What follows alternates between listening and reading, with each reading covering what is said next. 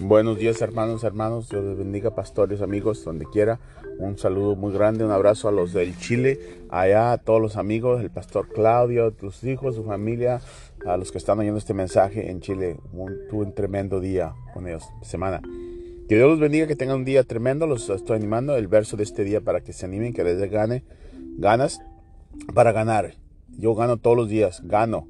Aunque me caiga, gano, porque dicen en Apocalipsis que ganamos. Al fin del mundo, al fin de todo, vamos a ganar. Pues vamos a comenzar hoy. ¿Para qué esperarse para ese tiempo? Santiago 4:17 es el verso. Acuérdate que si sabes qué hacer y no lo haces, es un pecado. Si no estás haciendo lo que tú sabes que debes de hacer, es un pecado. Tú sabes. Si no sabes, bueno, pero tú sabes. Que Dios te bendiga.